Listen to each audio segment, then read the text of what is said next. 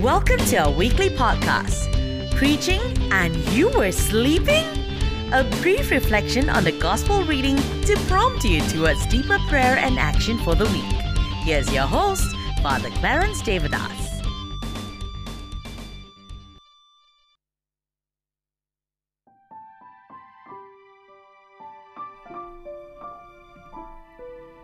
Have you ever wondered why Jesus uses the symbol of bread in this long discourse in the Gospel of John regarding his identity? We know that apart from it being a staple food during the time of Jesus, it also has historical and religious significance for the Jewish people, tracing back to God's life-sustaining manna, which kept their people alive in the desert after they had complained about not having anything to eat. It wasn't just cultural, but Jesus chose bread as his metaphor intentionally. Chapter 6 of John's Gospel presents this discourse on the bread of life.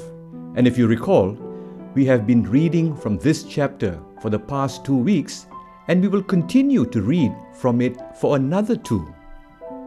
The teaching on the bread of life, which comes after the feeding of the multitude, has more to do with the identity of Jesus rather than the Eucharist itself. Today, we hear Jesus say again, as he did in last week's Gospel, that he is the bread of life. But Jesus adds that he is the living bread. The Gospel begins with a report that the Jews complained about Jesus' claims regarding his identity. Once again, like other occasions, their complaint is that they knew his family and they knew he was the son of Joseph and Mary. Therefore, they could not comprehend what Jesus meant when he said, "I have come down from heaven." The inability to accept Jesus' origins will be seen throughout John's Gospel. To those who started to complain, Jesus will say that only those who are chosen by God will recognize him as the one that God sent. This is a recurring theme in John's Gospel, that God has chosen those who will have faith in Jesus. The words of Jesus will further aggravate the crowd when he goes on to talk about his unity with the Father. He is the one who has seen the Father and therefore knows the Father. This became the stumbling block. From being impressed with Jesus through the signs they saw Jesus perform, it will slowly move towards disillusionment. The crowd will gradually disassociate themselves from Jesus because he did not perform the sign they wanted, and his teaching in their minds borders blasphemy. In this prolonged pandemic, disillusionment is possibly something that many people struggle with. Compounded with the economic and health crisis, we have also a political crisis. So, apart from disillusionment, there could be disappointment, disorientation, discouragement, fear, doubt, and even anger.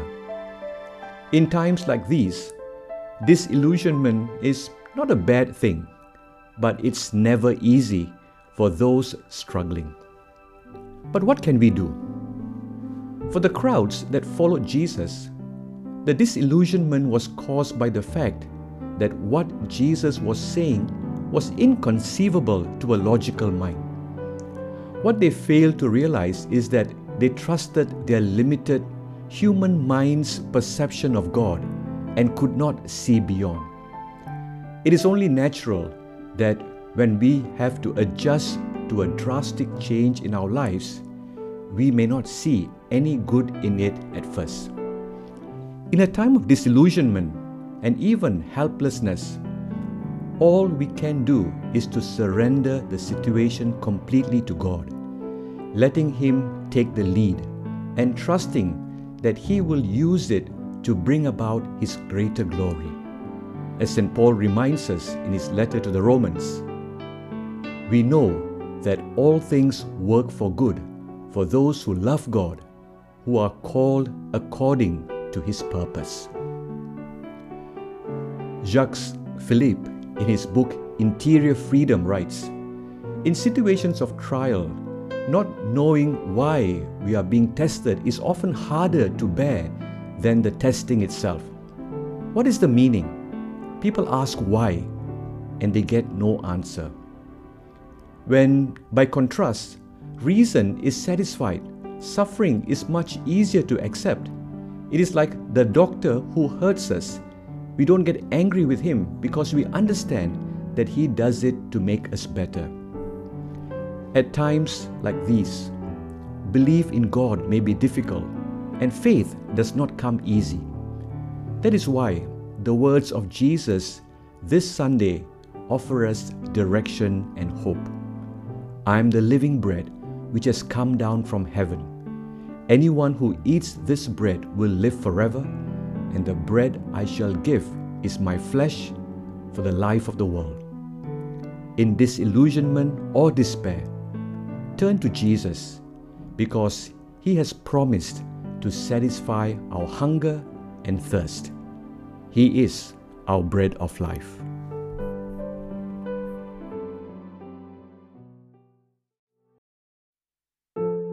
This has been Preaching and You Were Sleeping podcast. If you'd like a transcript of this podcast, go to clarence.my. Don't forget to subscribe or follow on Spotify, Apple, or Google Podcasts so that you don't miss our next episode. Thank you for listening and see you soon.